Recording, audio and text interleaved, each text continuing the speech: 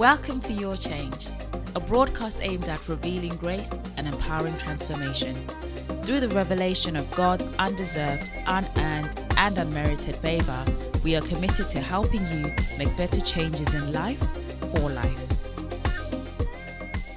Hello, everybody, and welcome to Your Change, a podcast aimed at revealing grace and empowering transformation. Today, we have a companion podcast for last week's Sunday message entitled Contending for the Pentecost Experience, preached by Leo Kaluza. And he's joining us this evening along with Pastor Danny. How are we doing, gentlemen? Thank you so much, Yana, and I'm really excited to be here. I'm fine, thank you. Yes, thank you so much, Yana. I'm doing well, can't complain given the times, and I'm excited to be part of this conversation today. Excellent. I mean, the message, Mr. K, was just fire. I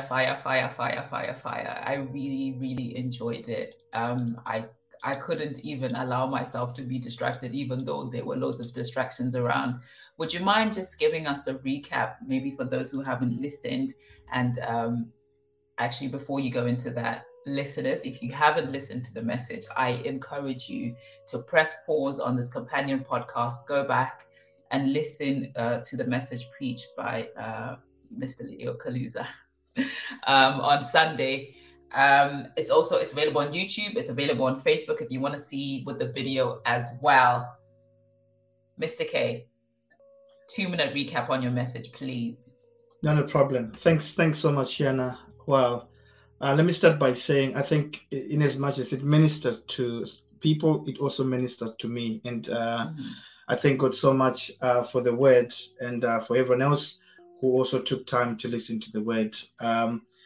Quick recap. I think for me, one of the key points that I tried to understand as well is coming from things that are so natural and so obvious to us and see how that was reflected in scripture. I was looking at how our experiences or what we go through as an individual, as families, as a nation, as a group of people influences our perception, beliefs, and opinions. So I was looking at experience and its effect or impact to outcomes, how what we go through helps us to shape opinions, to shape ideas, to shape views on so many things. So for me, the key thing that was there was experience and its impact on the outcomes. So I straight away landed onto Acts chapter 2, and my understanding of that relationship of experience and outcome came so vivid and clear to me when I was reading Acts chapter 2, which presented two distinct groups in terms of their experience and the outcome that became thereof. One was significant in the sense that they had an experience which resulted in a positive outcome, which was the believer's outcome, which is the ideal, which is what I was trying to encourage everyone to say, in your life, you need the believer's experience. And then at the same time, what the word of God was showing us in Acts chapter 2 is the experience which is not the ideal. And the underlying factor in those two experiences was the Holy Spirit, the role of the Holy Spirit. And for me, it's things that we've been taught so many times, so many years, but it came so vivid and alive to me in the sense that, you know what, sometimes we take for granted of Christianity in the sense that we think we can just do things, we think we can just go on doing things, but outside the experience of the Holy Spirit, we can continue to do things, we can continue to progress in things, but actually missing the mark and missing the point. So that was the main thing for me to say. Without the presence or the guidance of the Holy Spirit, a believer's experience is insignificant. It doesn't exist. It's worthless. It's not important. So that was the main thing that I picked up from that as well. Do you know what, Mr. K? I cannot tell you how much it impacted me and how I viewed it. I love how you said about in the beginning of the message, you said that everybody heard something, everybody saw something, but the ultimate difference was the Holy Spirit and what he did. I just wanted to maybe track back a little bit. In Acts chapter 1, it talks about Jesus talking just before he goes to heaven. And it talks about in verse 4, he then says, I want you to wait here in Jerusalem. I want you to wait for the Holy Spirit. And this will be sort of our first discussion point. The believers knew what they were waiting for. And this it kind of takes me back to the Contending for Knowledge message. They knew what they were waiting for. And everybody was just sort of there, not really cognizant of what was happening. And then that also made the difference. So what I want to put to the both of you is the status of our knowledge where the Holy Spirit is required affecting our walk with the Holy Spirit? To apply to your message, I think you said at the end that we have to trust the Holy Spirit and that the believers took action based on the leading of the Holy Spirit. Exactly. Thanks so much. There's a word that you used there, which is knowledge of the Holy Spirit. I think for me, it's more than just knowledge. It's an experience. If it becomes knowledge, a lot of people they've got so much information about what's happening in the world. The only difference with what we're talking about here is an experience. We don't have the Holy Spirit to know him. We have the Holy Spirit to experience him. So what it does is it effects a change in us. So when you know something, you can know something, but it's got nothing to do or impacting on certain things of your life. But what I was trying to encourage saints was to say, you know what? You need to experience the Holy Spirit. In other words, there is something that needs to happen in you which influences certain outcomes of things that we ordinarily know, our opinions, our views, our beliefs. So for me, it's more to do with the experience, which is there is an action that happens as a result of not just knowing, but also welcoming the Holy Spirit in your life. That's interesting. So how do we move from the knowing into the experiencing? I think the answer itself is in the word that Luke uses in Acts chapter 2. He uses the word believer. It was quite interesting for me. It already has made a distinction between the other and the believers. Now, they believed. They believed. What did they believe? If you go into Acts chapter 2, if you go down to verse 38 to verse 40, I think, that's where that's where the answer is. Peter explains the process of believing. Peter explains and he puts it out to people and say, I can read it from here because I've got it open. He says, I'll start from verse 36. Therefore, let all Israel be assured of this. God has made this Jesus, whom you crucified, both Lord and Messiah.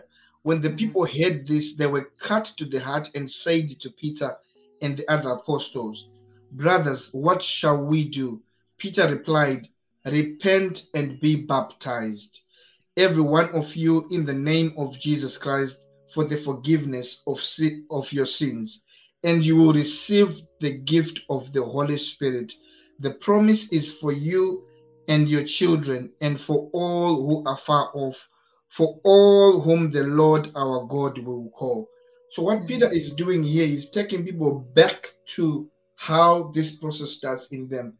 He puts them back to the significance of Jesus Christ in influencing this experience. In other words, this whole experience is non-existent outside Jesus Christ and the promise that was made thereof. So for me, the beginning point, the starting point is our relationship with Jesus Christ for us to experience the Holy Spirit. Excellent. Pastor Danny, do you want to weigh in on that? Yeah, yes, thank you so much, Shiana, and thank you so much, Mr. K. I agree with what Mr. K was saying. And I think in this context, Acts chapter number 2, verse number 38 is very key in terms of how then one can transition to the side of experiencing. Yeah. So the initial step that we see in chapter number 2, verse number 38, it is the word repent. I think that word is going to be very key. That is the starting point. One has to repent. Now, to repent is not just to go to God and say, Lord, I'm sorry. But to repent, it is a call to change one's mind. Right? It is a call to change your direction completely. If you were moving towards south, when you repent, when that change happens, you are no longer going towards south, you're going towards north. A complete change of direction. So that becomes, I think, the initial step towards one beginning to experience what Mr. K is calling the believer's experience. It has to start with repentance, and then he goes on to talk about baptism, which is now identifying ourselves with Christ, because that's the whole essence of baptism. We are making a public declaration that I now identify myself with Christ. Yeah. So there's this aspect of identification that comes in there. So I 100% agree with what Mr. K has shared. Wonderful. Okay. So we must be saved. We must repent. We must turn away. We have to turn around. We have to turn ourselves around. If I'm getting the both of you correctly. So then it says that when we've done all these things, we'll be filled with the Holy Spirit, right? So what does being filled with the Holy Spirit look like? Because at this moment, I'm hearing all the young people who are raised in Pentecostal churches saying being filled with the Spirit looks like rolling on the floor or speaking in tongues or shouting or screaming or running. What does it look like? Is it always manifested by speaking in tongues? Or is it instant? Or does it require an investment of time? Like, what does being filled with the Holy Spirit look like? I think the previous question set the pace in terms of what happens. It's a process. It's a process that is initiated by repentance. Yep. So repentance starts the process. It starts what I'm calling the inward transformational process, which happens to us when we make a choice to follow Christ. So the moment we turn our lives around and make a declaration, a personal declaration to follow Christ, we've initiated this inward transformational process that's in us. So it's important for us to realize that you cannot have the experience of the Holy Spirit outside repentance. You cannot you cannot have that. So you asked the question about speaking in tongues, investment of time. Investment of time. Speaking of tongues, it's outward expression. It's an expression of what is happening inside. So the Holy Spirit or the transformational process starts in us. What happens is that God gives us supernatural enablement. Some of the things that happened or that we receive from that experience is evidence of what has been planted in us. One of those things is speaking in tongues. So supernatural enablement, speaking in tongues, becomes one of the things that we see in terms of us having an assurance of what is started or what is happening inside. So yes, what is happening inside? There's so many things that happen in us as a result of that.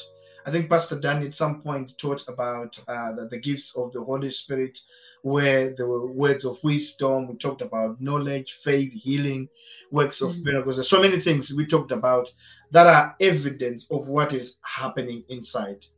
So, Mr. K and Pastor Danny, I just want to delve into this tongues business. If I don't speak in tongues, am I not filled with the Holy Spirit? Is tongues the only way that we can confirm that I am filled by the Holy Spirit? Right. Yeah, I can come in on that one. So when we talk of being filled with the Holy Spirit, maybe let me start it from there. Maybe responding to the question you raised. What does being filled with the Holy Spirit look like? Yeah. I think maybe to summarize what Mr. K was also saying, when we talk of one being filled with the Holy Spirit, we are talking of one being influenced by the Spirit of God.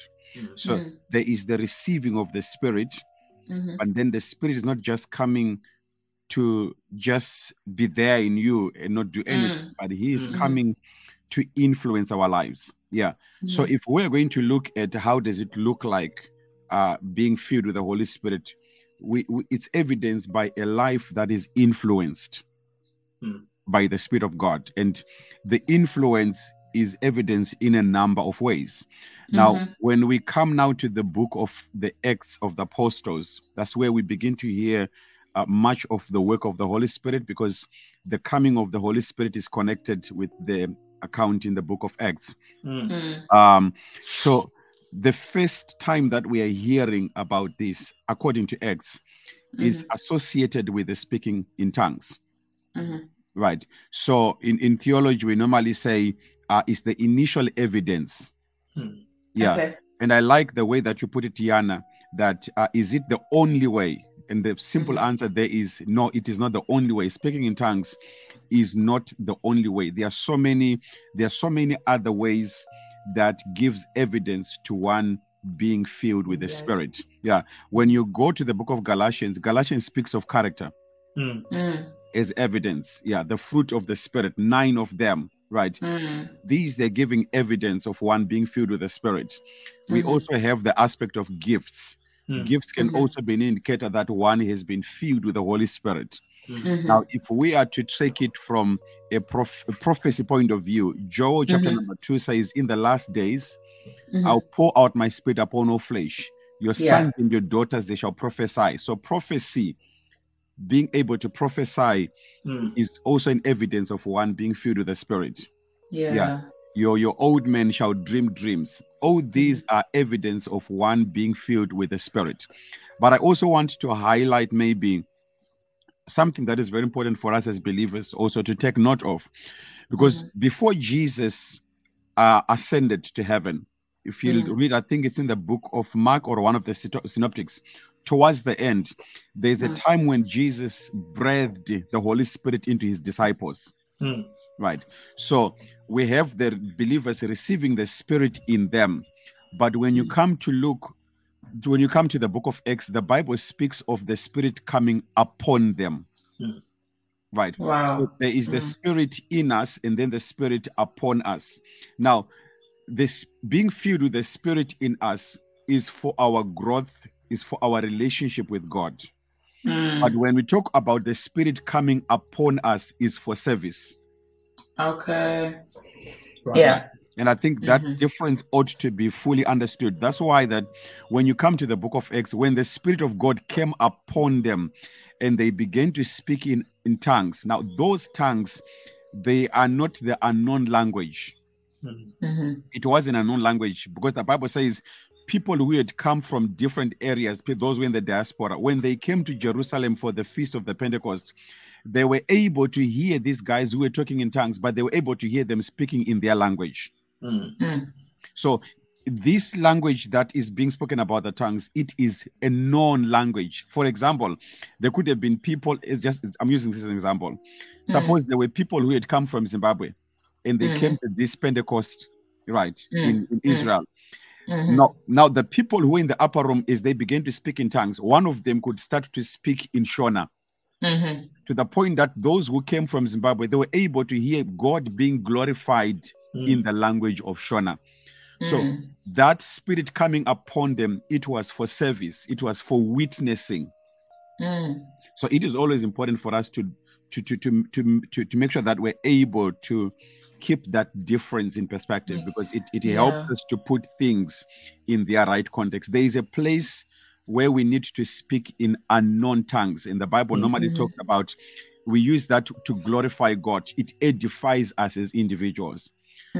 But if we're going to do it in a public space, then there is a need for those tongues to be interpreted so that people can understand what is going on. I think that's one of the teaching of Paul in the book of Corinthians.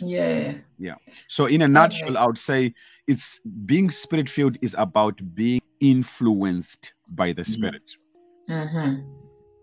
Okay, so then that's when it then goes to what Mr. K was saying about, we can have church, but how we have church should be influenced by the Holy Spirit. Otherwise, it is being influenced by ourselves, our experiences, our points of view, etc., etc., etc.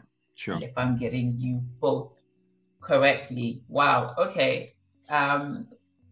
So, Pastor Danny, you just said that the Spirit of God in us is for our walk with God. Is that correct? Yeah. And then the Spirit of God upon us is for service. For service, or for witnessing, if I were to use the language in the book of Acts. Yeah. Okay, so what happens to the Spirit of God upon us if we are not using it for its intended purpose, i.e., witnessing or service? Does it go away? Do we stop hearing it? I don't think he goes away, but because we've got to remember that when we talk of the Holy Spirit, he is a person. He's the third person of the Godhead. We speak of God the Father, the Son, and the Holy Spirit. So he doesn't just walk away from us. Yeah. I think him leaving us is one of the last steps of him trying to walk with us, and we are not being responsive. We're not being obedient to him. That's why the Bible talks of do not grieve the Holy Spirit. So I want to believe that because it's a relationship, the more we invest in that relationship, the better it becomes. And the more we are not investing in that relationship, the more there is nothing that is happening that we can relate with each other in terms of us and the Holy Spirit. So he is there, but sometimes we can't see his influence or his work because he doesn't force himself on us. Yeah, he depends on our cooperation. Yeah, as a matter of fact, a lot of things, if not all the things in our relationship with God, they are never by force. That's why right from the Garden of Eden, God did not, he would have forced Adam and Eve not to eat the forbidden tree. But he gave us, the way he created us, he gave us a free will, the ability to choose and to make decisions. So it's the same way the Holy Spirit works in us. If we don't cooperate with him, then we won't be able to see his power at work in us. So he's there. And the moment we start to develop in our relationship with him, to invest in that relationship, the more we begin to see the manifestations of his power in our lives. So it's much to do with how loyal are we willing to be to the Holy Spirit. Wow. Because it's a relationship. Okay. Maybe just to add on a few things to what Pastor is saying. I think yes, please. It comes into what we always talk about Sunday in, Sunday out, in terms of everything that is good to do with choice. You have to make it. You have to be intentional about it. Because as long as there is a choice, someone is to make an effort to develop that relationship. So for the influence, for you to grow the influence of the Holy Spirit in your life, you have to be intentional about that growth. So you choose, but after you have made the choice, you also have to be intentional about that as well. I just thought I could edit it in there. Yeah, that's true. Okay, so we've made a choice and we're being intentional about it. Yeah. And I'm desiring to be led by the Holy Spirit, but I'm struggling to hear it. I'm struggling to hear him. I'm struggling to, when I'm making those decisions, I'm like, Holy Spirit, which way should I go? And it's like, I can't hear. What can I do? Am I doing something wrong? So for me, the struggle, I think it's an indicator, if I may put it that way, it's an indicator of knowledge gap. Yeah, that there is a knowledge gap. Because you remember, like I said earlier on, that the Holy Spirit is a person. Yeah. And I think that is very, very, very important, because I see a lot of believers missing it, because we tend to identify the Holy Spirit through some symbols that pointed to him. Like we tend to identify the Holy Spirit as a dove. Yeah, it's a symbol that pointed to the Holy Spirit. We tend to speak of the Holy Spirit as wind. We tend to speak of the Holy Spirit as fire. Now, all these are symbols, they're metaphors, if I may put it that way. They are, I think symbols is the right word, which are speaking of the person, but he himself is not wind. He is not a dove. He is not fire. He is a person. He is the third person of the Godhead. So if one is struggling with the leading, that's an indicator that, number one, there's a knowledge gap. It's either our knowledge of him as a person is limited, and number two, our knowledge of his work could be limited in our lives. So investing now in getting to know him as a person becomes very important, because the more I get to know him as a person, the more I get to know how he speaks, how he operates, how he moves, his will, the things that pleases him, the things that displeases him, because I'm investing in that area. So for me, I think that could be an indicator of a knowledge gap in terms of the person and the work of the Holy Spirit. Okay, that's quite profound. Okay, so let's get to know more about him, the person of the Holy Spirit. Yeah, wonderful. I just want to move a little bit further into the message. Mr. K, you spoke about how sometimes in the church, like in the church or in the church setting, rather, whether in our personal lives or in our ministries, there is confusion. Okay, and sometimes we believe that, I don't know, let's say I believe I'm a Christian. Like, why am I confused? I believe that I'm filled with the Holy Spirit, or that I am led by the Holy Spirit. Like, why am I confused?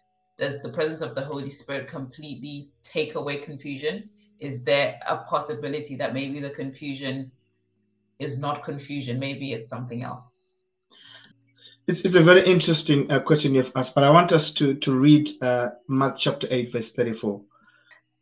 Mark chapter 8, verse 34 says, "Then he called the crowd to him along with his disciples and said, 'Whoever wants to be my disciple must deny themselves and take up their cross and follow me.'" Right. Thanks very much for reading that. That verse is so significant. I think I once preached about this at some point in church. I can't remember where, but I talked about this. Now, one of the battles that we have as Christians, the moment we make a decision to follow Christ, we have started a war. Now, this war is you fighting you. There is a you that wants to deny itself, and there's a you that needs to be denied. So there's a you that's denying self, and the you that is doing. So the you that is let me say it right. So there's a you that is being denied, and the you that is doing the denying. Okay. So what I'm simply saying is this: the moment we make a decision to follow Christ, there is a human nature that we are always fighting against. There's always a human nature that is in us that we are trying to be influenced by the Holy Spirit. So the you that is doing the denying is what is influenced by the Holy Spirit to overcome the human nature that is in you. So sometimes the confusion comes in where the influence of the Holy Spirit in some aspects of our lives is so much by the human nature that what we're always trying to deny. So that's where sometimes it's not that you're not a Christian, but there's always something that is there to always try to influence. There's always something that is always fighting to get over you, to get above you, to influence your opinions, your outcomes, and everything else, which is what we are always denying. So I would want to say, if you've made the decision to follow Christ and to use the Holy Spirit, that's the most important thing. But there's always the process we are talking about, the influence of the Holy Spirit, which is an ongoing thing that happens in us. So, like Pastor was saying, developing that relationship with the Holy Spirit helps us to be able to make sure that we are always influenced in the right direction. Yeah, maybe I can just add another one. Maybe in the area of confusion. I'm a believer, but sometimes I have moments of perhaps what we can call confusion. I think one of the major contributing factors to that, upon reflection, I'll confess as a pastor, is that I think sometimes when we do change, we don't have maybe what I can call a methodical approach when it comes to growing in the things of God. Okay. I think many times we are haphazard, we are all over. Yeah. So that can contribute to confusion, because when someone is now faced with an experience and they are not growing methodically, step by step, in a certain direction where you can see progress, you're bound to be engulfed with confusion along the way. Yeah. So I would want to think that growing in a methodical way is one of the ways that can eliminate some of those confusions along the way. Not that we will remove it completely, because growth is progressive. Yeah. But at least if there is a methodical approach to that, that could go a very long way. If I'm to maybe pick up on one of the episodes of the contending messages, I think it will come to the message of contending for growth, where I spoke about the need of having a growth plan. Yeah, because now I'm identifying that perhaps I've got a gap in this area. How then can I close this gap? I need to have a growth plan. Right. So I don't know about the person of the Holy Spirit. I don't know about the work of the Holy Spirit. Right. That should now begin to inform my growth plan in that particular area. Yeah. So the more I'm investing now in that area, what's going to happen is I'm removing the confusion that used to trouble me before. Because I'm addressing it methodically. But it's unfortunate sometimes as Pentecostals, we don't want things that are more systematic, methodical, because we tend to associate those things as they are not spiritual. Yeah. Whereas God works through systems. Yeah, absolutely. Yeah, you can see very clear patterns in the word of God of how people grow. If we don't follow them and all we want is just to make noise in church, and then we feel like we've had church, we are going to struggle to grow progressively as believers. That's why when real challenges hit us, we won't be able to remember the jumping and the shouting that we do. At all. Yeah.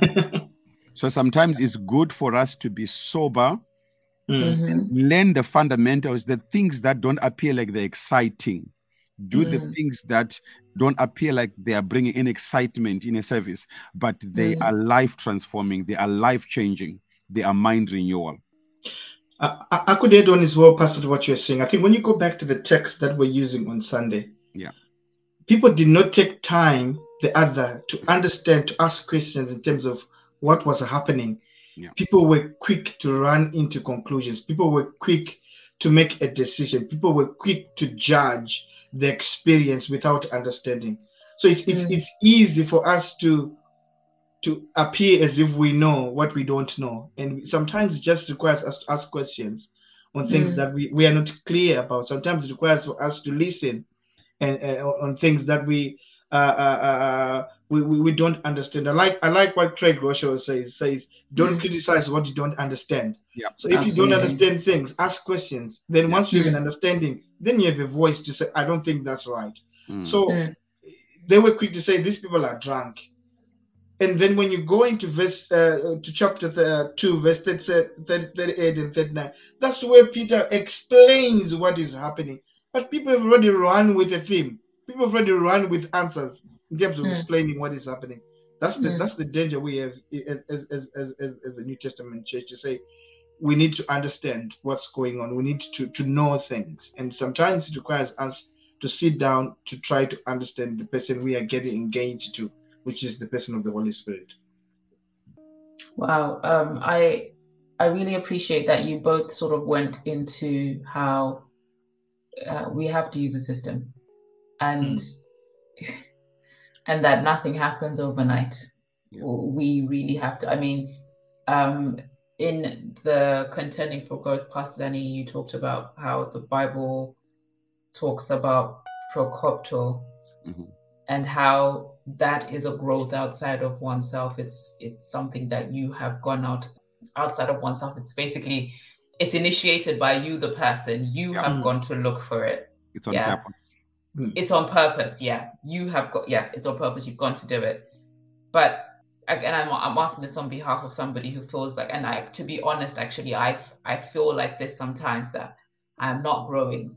I'm not, like, it's like I'm coming to church and I'm around, but I am not growing. And what you're basically teaching us, or what you're trying to get through to us, is that there's a gap somewhere, and you have to find out what the gap is, and then bit by bit, because there's no, if we look at it in terms of school, you don't get to year 13 until you've done year 1, year 2, year 3, and you've proved yourself at every single stage. Yeah. As Christians, why do we not understand that there's a process? We don't just arrive at year 13. Is there any, do you know? I think that was the crust of Mr. K's message. That our beliefs, our views, they are shaped by our experiences. Yeah. So for many of us, especially, I'll speak of the Pentecostal because that's what I'm knowledgeable of. I think for most of us as Pentecostals, we have known church in a certain way. And that is the only way that we have known. Yeah. So that has shaped our views, that has shaped our beliefs, that has shaped even the systems that we use at this present moment. Yeah. So you find that if one grew up in an environment of church where teaching wasn't valued, where teaching wasn't valued, the moment a teacher stands in front of you, something is not right. Yeah, it's an awkward environment because one has been raised in an environment where the preacher has to be on fire every Sunday. Yeah, if the preacher is not on fire and they are not on top of their voices, then something is wrong. Right? It's the experience that is shaping how we are interpreting things that are going on. Why am I mentioning this? Is because the moment we start to talk about systems, I have to dismantle some of the beliefs that I have. Yeah. Wow. In order for someone to see the need for them to grow, like the example that you have given there, that just imagine in a simple school setup, there is a syllabus. Yeah. And they are able to track growth based on that syllabus. Where are you as far as this syllabus is concerned? Yes, now you are on this maybe stage or level number 5, but are you able to apply things that are required for someone who is at that level? We're able to track that because the growth is systematic, it's methodical, it's progressive. One is able even to evaluate the progress that is happening. But the moment we start to approach church in that way, I can almost guarantee you, if we don't dismantle the wrong beliefs or some of the beliefs that we're holding on to that are standing in the way of the growth, you find that the good thing that is trying to be introduced can actually be denied and be rejected as a hindrance to the spirit. Why? Because I'm evaluating that based on my past experiences. Because those experiences are shaping the way I'm interpreting things. My beliefs obviously are the ones that influence our attitude influence our behaviors. So there will be a need for us maybe to relearn some of the things, to unlearn some of the things from the past. Yeah, for the sake of our growth. And I think the simple answer that we need to ask ourselves is, am I better than I was last year? Yeah. If there is no difference, then there's no growth. We need to do something. Our approach has got to change because we can't continue to be doing church the same way that we're doing if it's not producing the results. That means there's something that needs to be adjusted. But funny enough, when it comes to church, we are happy to continue doing the same things that we were doing, even though they are not producing the results that are needed. I think you said it right there, Pastor. Just to add on as well, I think the Holy Spirit, one thing that I liked and I was reflecting on, especially when we were praying on Tuesday, is that the influence of the Holy Spirit comes in to create a standard. Yes. Upon which we are able to measure our success. Perfect. Based on what is in the Word of God and what the Holy Spirit is influencing us on. Mr. K, repeat that sentence. I think it's powerful for our listeners to get that. Say it again. The Holy Spirit. The Holy Spirit, when we invite the Holy Spirit in us, it creates a standard upon which we measure our performance in line with what the Word of God says. I don't know if I said it the right way I said it before. Perfect. What Pastor is simply saying is, when we are reflecting on where we are and the Holy Spirit is in us, the Holy Spirit is able to tell us whether we are growing or not. The Holy Spirit is able to tell us whether we are right or wrong. Remember, when we experience the Holy Spirit and influence our outcomes, there has to be something that we are measuring those outcomes against. There has to be a standard upon which we are saying this is right or wrong. This is where the Holy Spirit comes in. Our knowledge, understanding, revelation of the Word of God, and the influence of the Holy Spirit to say, you don't need, in as much as we need pastors, preachers, everyone around us who help us to grow. But the Holy Spirit in us should be able to tell you, to say, according to my standard, this is not right. According to my standard, this is not in line with the Word of God. I thought I could just add that as well to what Pastor was saying. I'm actually blown away. I don't think that I can really add anything else to that. So I'm just going to steer the conversation in a slightly different direction. Thank you. How do I sort of, if the Holy Spirit sort of tells me something at work, let's say, and the people around me are not believers, how do I go about sort of steering them? I'm guessing this is the witnessing aspect of it. If the Holy Spirit is steering me in that direction, how can I do it without coming across as a Bible basher? Or I'll use the term Bible basher if you understand that term. I think Pastor, when you talked earlier on, he mentioned the influence of the Holy Spirit. Now, what the Holy Spirit does is when we're influenced by the Holy Spirit, he helps us to shape or change our character, or steer us in a character or in a behavior, in attitude that is on the standard of the Holy Spirit. So one of the things that happen in us when we have the Holy Spirit is that there is change in us. So the most important change or influence that has to happen is in me first. Now, when the change happens in me first, which is what I call the passive witness. So people around me are able to benefit or are able to be influenced by the change of character in me. So if Holy Spirit instills long suffering in me, patience in me, the people around me will also benefit from that. So there is an influence that we share or that we give to others, not by speaking mainly, but by the change of our character, by the change of our attitude, which rubs onto other people. I can give an example at work. You don't need to really show that you're a Christian sometimes. When a situation arises which prompts you to blow your fuse, but because the Holy Spirit is influencing you in terms of self-control, the Holy Spirit is influencing you in terms of being disciplined. Some of those things are exhibited by how we respond to certain things around us, to certain people in different scenarios. There's also the active witness, where we are actually going out to invite people and share what we have experienced and try to persuade them to come and enjoy the same thing.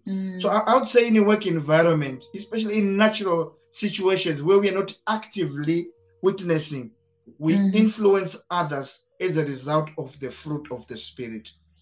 That is the outcome of the experience of the Holy Spirit in our lives. Yeah. Go on, Pastor.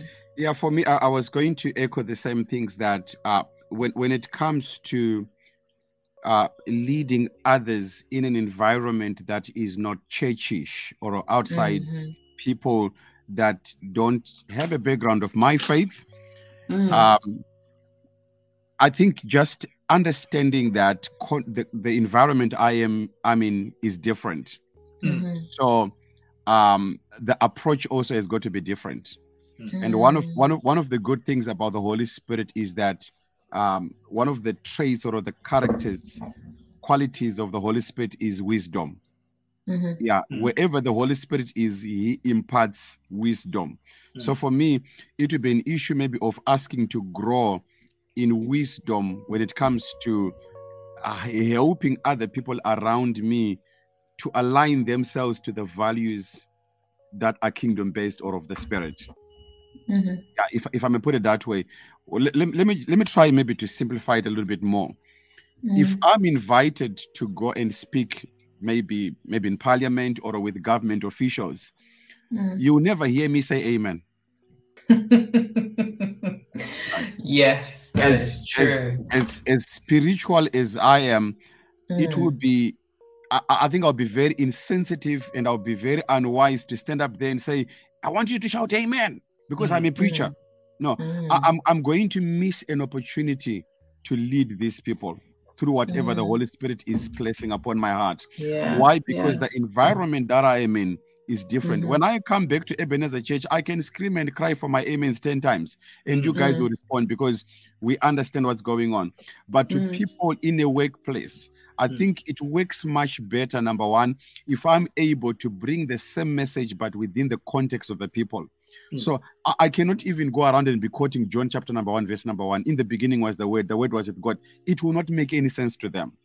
But I can communicate kingdom values within the context of what is happening. Yeah. For example, if people are not talking to each other very well, I can bring in a kingdom value of respect in that conversation. That is how the Holy Spirit is leading me. But I'm presenting the message in a way that people around me can relate, can easily understand that message than to use church jargons.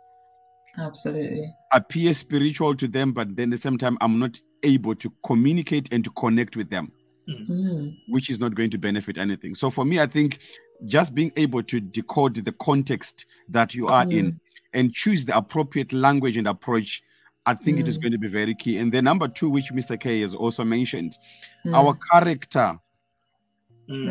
Our character will actually communicate better than our words in our workplaces.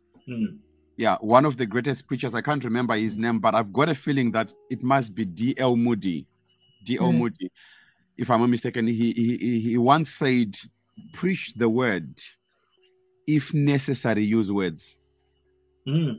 That's powerful. Yeah. Wow. Preach the word if necessary. Underline the word if necessary. Use words. So that means we preach better with our character than with the spoken word. If that's why I think this lines very well with the word of God, because when you read Matthew chapter number 5, if I'm not mistaken, verse 13 to 16, which talks about us being the light of the world, a city that is built on a hill. I think the last part of it says, do your good deeds before all men, so that when they see your good deeds, they may glorify your Father. Yeah, it didn't say your good words. It says do your good deeds before men, so that they may glorify your Father. That's character. That's my behavior. Yeah, it will preach better in our workplaces than our words. I can almost guarantee you, Anna, Mr. K, that if most of our colleagues from work, if they are going to come to church when we are preaching, most of us will refuse to preach. Yeah, because our character at work, at our workplaces, will undo everything that we say in the pulpit in their presence. Yeah, because they know that our character in our workplaces and what we say in church, these two don't go hand in hand. They're two different things. So for me, I think when it comes to leading others in our workplaces, our character has to go in front. Our character has got to go in front. Preach the word if necessary. Use words. Use words. Wow, that's awesome. I'm reminded of a scripture. I think it's in 1 Corinthians. Paul talks about, I've become all things to all men, that I might by all means save some. What an excellent application to that verse. Just do what is necessary in the situation. When I'm in Rome, use the words. When I'm in Rome, I do. Yeah. Wow, that is awesome. That's like a present day application to the word. I want to go back into experiences. I think, Mr. K, you talked about how our experiences speak. They're always speaking.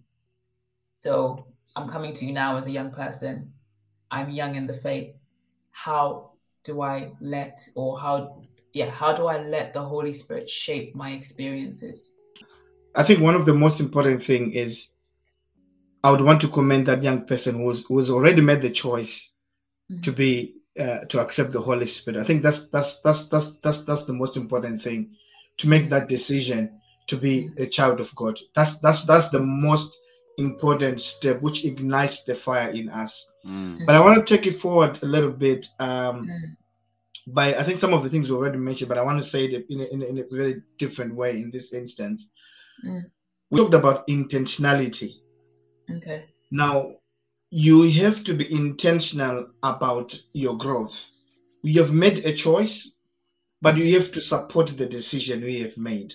By your actions. Now, by your actions, yes. You have made a choice to receive Christ, and there has to be underpinning actions that support that decision.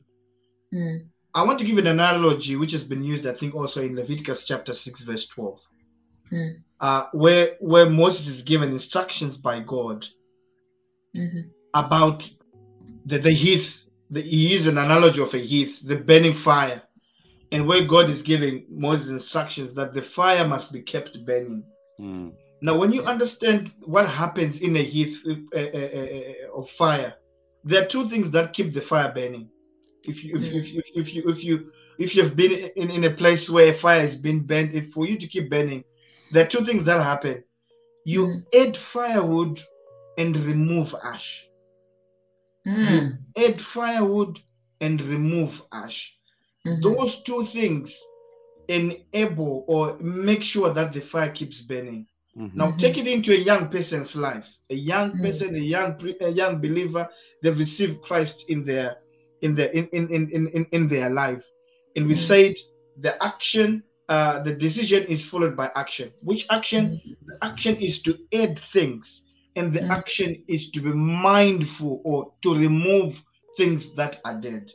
Now, this is very important, especially on the things that we add on to. And the Holy Spirit does the job of removing the dead things. So ash, when you put firewood, when you put fire on a heath, it bends. And when the ash is bent, it's dead. It's not needed anymore. It has done its job. So I would want to say, as a young person who has received Christ, they've made a decision, there are things they have to intentionally add into their lives. There are things that they have to be very purposeful in terms of doing in order for them to grow and build on the decision they've made. And there are things that they have to also be intentional about staying away, about the removing in their lives. Because remember what I said, there is a you that is doing the denying, and there's a you that is being denied.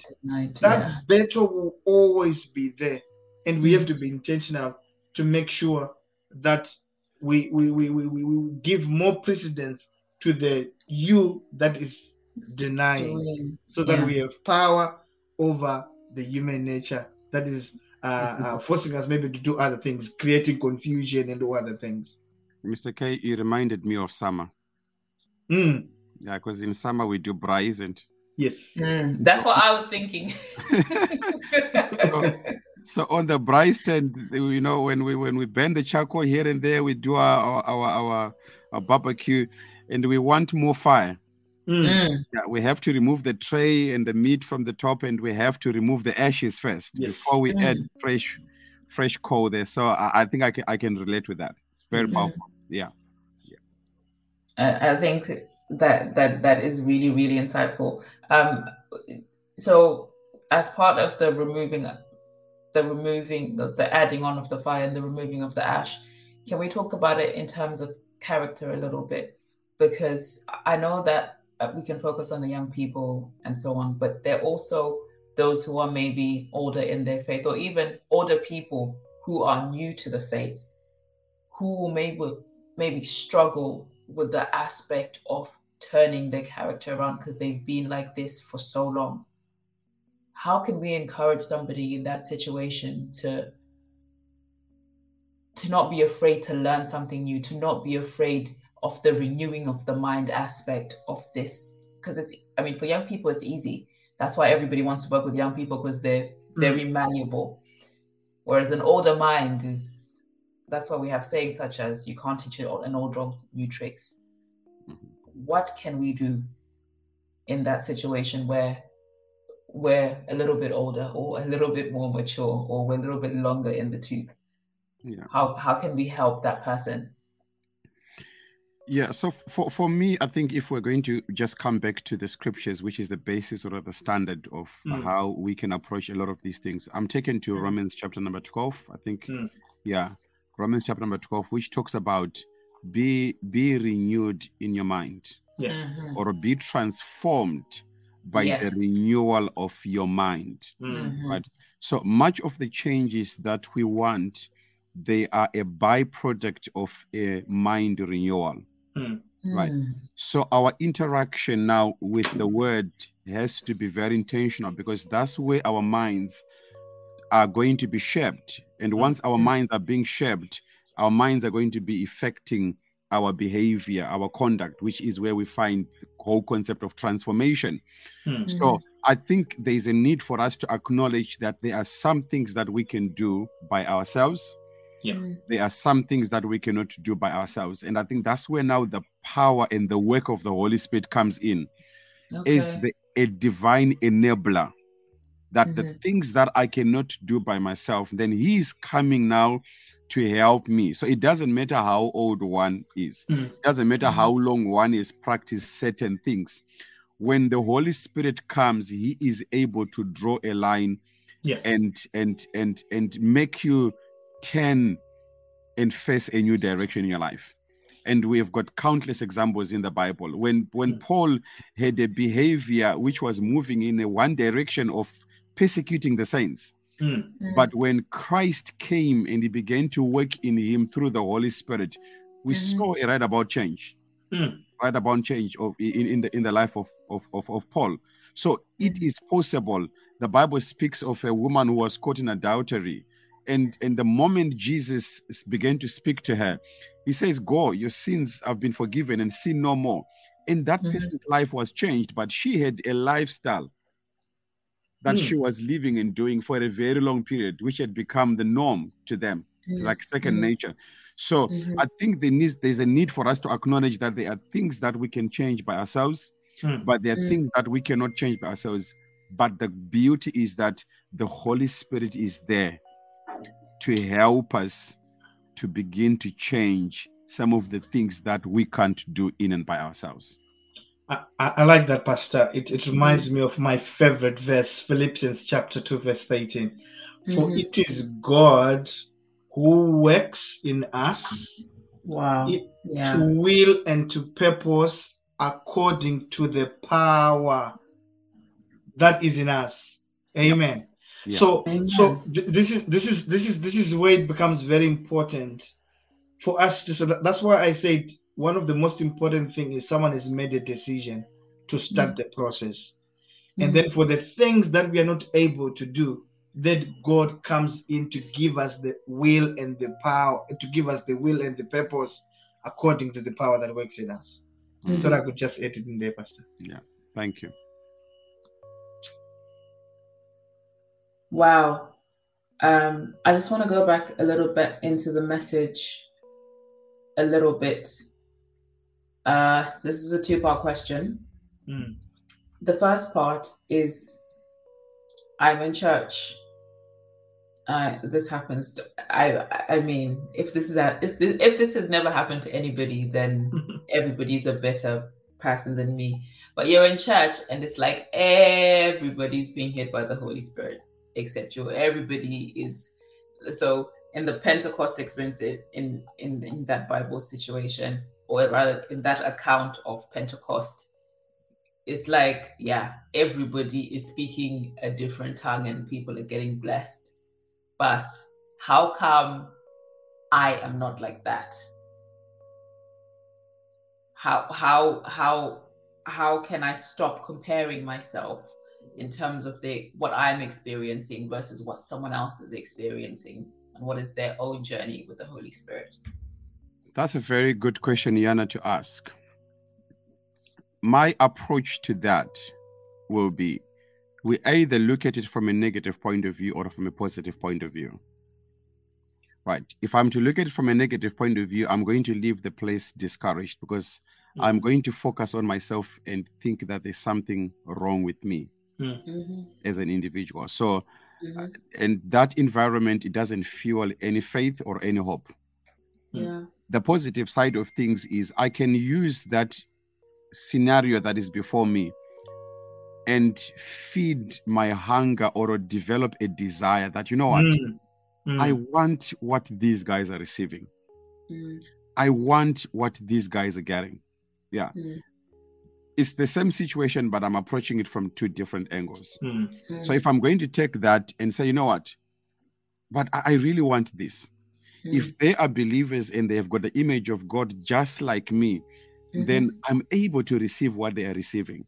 So when I go before God and I'm approaching God, I'm no longer approaching him as somebody who is grumpy, somebody who is disappointed that there's something wrong with me, but I'm approaching him with confidence that, God, if you can do this to my brother, you can do it to me as well. Yeah. So for me, that's how I would initially come in and want to look at it. Yeah. But then when it comes to, obviously, I think the context will be very key. This can happen in different contexts. Yeah. When it comes to receiving the Holy Spirit, that's how I would look at it. When it comes to operating in the gifts, then I need to bounce back again to the Word of God and hear what the Word of God says. Right. The Holy Spirit, as far as gifts are concerned, or talents are concerned, the word gift itself is very important. They are gifts that the giver gives, and he gives us as he wills. So we are not going to be given the very same way. Yeah. So we can have teachers in the house, but you find that we will all teach differently. We will teach according to the measure of grace God has given upon us. So in that context, comparing ourselves is not going to do us any good. Why? Because I'm comparing myself as though God has not placed something in me. So instead of nurturing, watering the gift that God has placed on me, I'm not going to do anything, but I'm going to spend more time comparing myself with other people. So when it comes to serving, my advice would be, it's unwise to compare ourselves with the brothers next to me because our grace is different. Rather, we should complement each other. Appreciate that they have a grace that is different to mine, but I have a grace that is different to theirs. What is key is that I am walking in the areas that God has graced me to serve in. Yeah. So I think context will be different. When it comes to being filled with the Holy Spirit, then please use that environment or that context to charge your desire. But always remember that, you know, it's not everyone who comes to church is genuine. You might desire to fall like that sister who has fallen next to you and not realize that they have been pushed or they have caused themselves to fall so that they can appear like they are under the power of the Spirit. People are doing that in church. Yeah. So comparing sometimes is very difficult. It's very subjective. I've seen people who have been pushed and the preacher appears like it's powerful. I've seen people that have caused themselves to fall so that they appear like they are under the influence of the Spirit when they are not. So if one is going to look at themselves and say, but why am I not falling like that, brother? Perhaps they are causing themselves to fall. I like what you say there, Pastor. It's very interesting because when you look at, I think one thing that you taught us the other time when you're teaching about the gifts, it's always very dangerous to look at the gifts without looking at the character. Once you start looking at the gifts and not looking at the characters or the character of the people with the giftings, it becomes very difficult. Because I think that's one of the traps that I'm realizing a lot of people are falling into when you look at people who are so-called gifted in these days. When you look at the character that is talked about or said about certain individuals, you start to wonder and marvel to say, is this influenced by the Holy Spirit? Is this coming from the Holy Spirit? it's just religious theatrics that are happening in there. So I think it becomes very, very difficult. I remember someone sent me. I was speaking to someone on text this other day, and we're talking about them having a gift to preach the word of God. And I think I remember saying to them, I think what is the most important thing is to make sure that we have the believer's experience, which is the assurance of the Holy Spirit in our lives. That's the most important thing. And then everything else, we can be amazed about it. We can be excited about it, but I think we don't need to end there. We also need to desire it. But at the same time, we need to test the character thereof in terms of those people who are gifted in certain areas.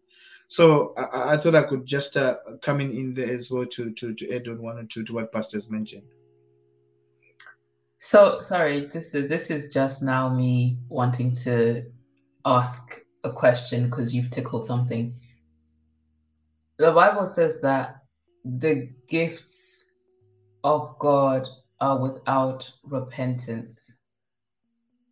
So what happens when I am gifted in, let's say I play keyboard, I am very gifted, or I'm a very good singer, I'm great at praise and worship, but my character does not match up. I mean, when I am playing the keyboard, the Holy Spirit comes, or when I sing, the atmosphere shifts. What's going on there? So my character doesn't match up, but the gift appears to be operational. It's always not safe to measure things on the basis of the gift alone. Yeah, a gift must always be coupled together with the character. And I think this is very consistent with the scriptures, because even the Bible says, when it's talking about false prophets, they are prophesying, they are operating in the gift. But the Bible says you shall know them by their fruit. Yeah, which is their character. And I think this comes back to what Mr. K was talking about, that I think checking the character is more important than just zeroing in on the gift. Yeah, because there are a number of people that are gifted. They've got charisma. And some of them, they now know how to make people do things in a certain way. For example, there are some singers or worship leaders who know how to make you cry in church. They know the dynamics around that. But when you look at the character, that's a different thing. But you find that the end product in most cases, that ministry, it doesn't produce any results, number one. Or number two, God will honor that gift for the sake of the people around, not for the sake of the individual. But for the sake of the people that have come, that are sincere, who've got a genuine heart, God will honor them. But the end of this individual is never good. And I think a number of times, I think 2 times in the scripture, Jesus talks about, he paints a picture of the last days. And he says, others are going to come and say, Father, Lord, we prophesied in your name. We casted out demons in your name. We healed people in your name. And Jesus says, then my Father will say, away from me, you workers of iniquity. I have never known you. Yeah. Yet at one point, they were operating in a gift. Yeah. But they were disconnected from the real source of power. Yeah, which is a very dangerous place to be in. So it is possible that you can have people that are just operating in the gift, but a gift is evidenced by the fruit, which is the character. And the Old Testament picture that I like so much when it comes to that is, it was the garment of the high priest, right? So the garment of the high priest, the hem of the garment, right at the end of the garment, it had an embroidery of what the fruit, which this fruit called pomegranate. Yeah, pomegranate. Yeah. Pomegranate, and then next to it was a bell. So right around the hem of the priest garment, it was a pomegranate and then a bell, pomegranate and a bell.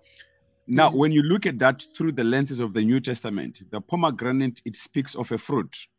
The bell speaks of the gift. Wow. So a gift at any time was surrounded by the fruit. Yeah. Yeah. So That's powerful.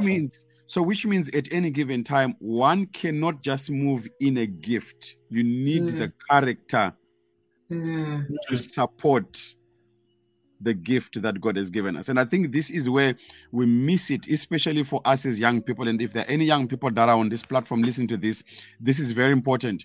When it comes to serving God, it's not just about how good you are in your gift. It's about your gift and your character working hand in hand. These two, they should never be opposing each other. They should work in harmony. A gift, a character. A pomegranate, a bell. A pomegranate, a bell. A character supported, a gift supported by character. That's why Paul would say, even if you speak in many tongues, if you do not have love, so because speaking in tongues is a gift, yet you do not have love, love is a fruit of the Spirit. You are like just an empty tin that is making noise. That means we can actually undo our gift by bad character. Wow, that's powerful. Wow. Yeah. Wow. So that's how I would look at it. Yeah. Sorry, Pastor, I just wanted, you said earlier that there are singers who can make you cry. And it just helped me to realize that some of the things we do in church are a skill. You can build the skill, you can build that muscle. Right. And it doesn't necessarily mean that you're being led by the Spirit. It just means that you have gotten very good in your particular craft. Yeah. Wow. Yeah. Okay. Very insightful. Even preachers. Yeah. Yeah. There are preachers who have mastered the art of public speaking. They know how to change the mood of the environment of people. Yeah. It doesn't necessarily mean that they're being used by the Spirit. Yeah. Why? Because one of the evidence of the move of the Spirit is transformation. Our lives being changed to the glory of God. But many times we walk home not talking about how people have been transformed, but how the preacher has performed. Because it's a gift. If there is a real move of God, we begin to see people being transformed. We begin to see minds being renewed to the glory of God. We begin to see behaviors changing. We begin to see speech being salted, seasoned. Yeah. We begin to see love growing amongst believers. Yeah. Not that one becomes holy when they're holding a microphone. The moment they're off the microphone, they're a different creature. Yeah. So a gift can do that, because it's easy to perform, if I may put it that way. Yeah. It's easy to perform. Absolutely. Especially if you have done something over a long period of time. And for me, that has always been my cry almost every time I prepare to preach a message. Not that I'm there, but it's one of my cry, and I pray that the Holy Spirit will help me to keep it again and again.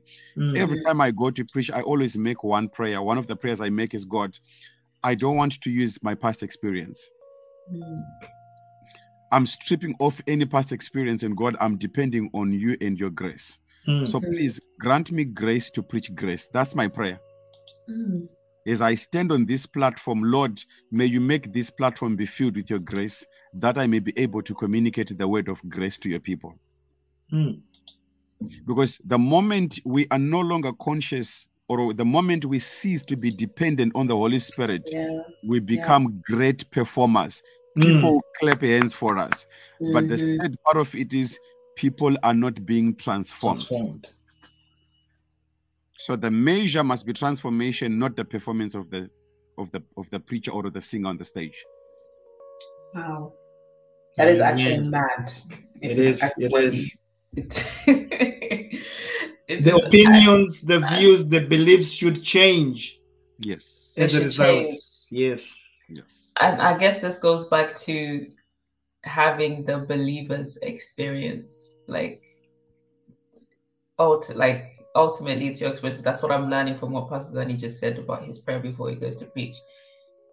He has a believer's experience, like his own personal experience. Like, I'm continuing to go. I just go back. I just go back. I just go back.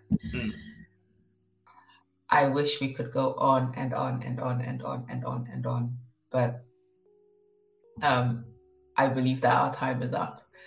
Mr. K and Pastor Danny, could you,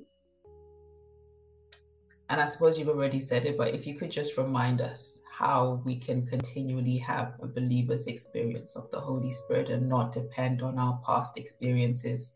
So I'm pretty sure, and how we can keep adding to the fire and taking the ash away. How do we make that an active application in our lives? I'll probably start by saying very simple statement. Make every effort to engage or inquire of the Holy Spirit in every situation. Wow. In every situation, make every effort to acknowledge, to inquire, to engage the Holy Spirit in every situation. Things that are so simple, things that are so obvious, make it a habit to acknowledge the influence of the Holy Spirit. Things that are so obvious, a question, a solution that is required, make it a habit to inquire of the Holy Spirit. And I think once we grow into that habit, we'll develop into character, and the character develops into certain things in terms of influencing our outcomes. So let's start small. The smallest of things, acknowledge the presence of the Holy Spirit. Acknowledge, inquire, engage the Holy Spirit. Yes. So also, Mr. K, maybe to complement that from my end, I would say be a student. Yeah, be a student of the Holy Spirit. Okay. Yeah. Be willing to learn two things about the Holy Spirit. Number one, the person of the Holy Spirit. That entails who is the Holy Spirit. Right. And then number two, be willing to be a student of the work of the Holy Spirit. Wow. Yeah. What does he do? How does he work? How does he open in our lives? So those two things, I think for me, they're very crucial. Be a student. It's a principle that I've used in a number of areas. If I notice that I want to grow maybe in the area of grace, in that season, I become a student of grace. If the Holy Spirit is prompting me to invest in the area of wisdom, in that season, I become a student of wisdom. So my advice will be, if one wants to grow and to move in this dimension, then be a student of the Holy Spirit. Be willing to learn the person, number one, and number two, the work of the Holy Spirit. Thank you so much, Jan. Wow. Thank you so much, Pastor Danny. Listeners, I hope you were as blessed as I was listening to this. I am now just going to go back and listen to Contending for the Pentecost Experience. I encourage you to do the same. Really get into it. Really get into the bones of the message. And as Pastor Danny was just saying, like, be a student. Really go away and try to understand the text for yourself and see what God is saying to you personally on that subject. Thank you for joining us, gentlemen. It's been such a wonderful time. To our listeners, thanks for joining us. We can't wait to be with you again next time. Take care and God bless. Thank you for tuning into Your Change, a broadcast aimed at revealing grace and empowering transformation. To interact with us, please visit our website at afmimmiltonkeynes.org or follow us at Ebenezer Fellowship AFMIM on Facebook, Instagram, and Twitter. You can also interact with Pastor Danny on Facebook, Instagram, and Twitter. For easy access, the links are in the description.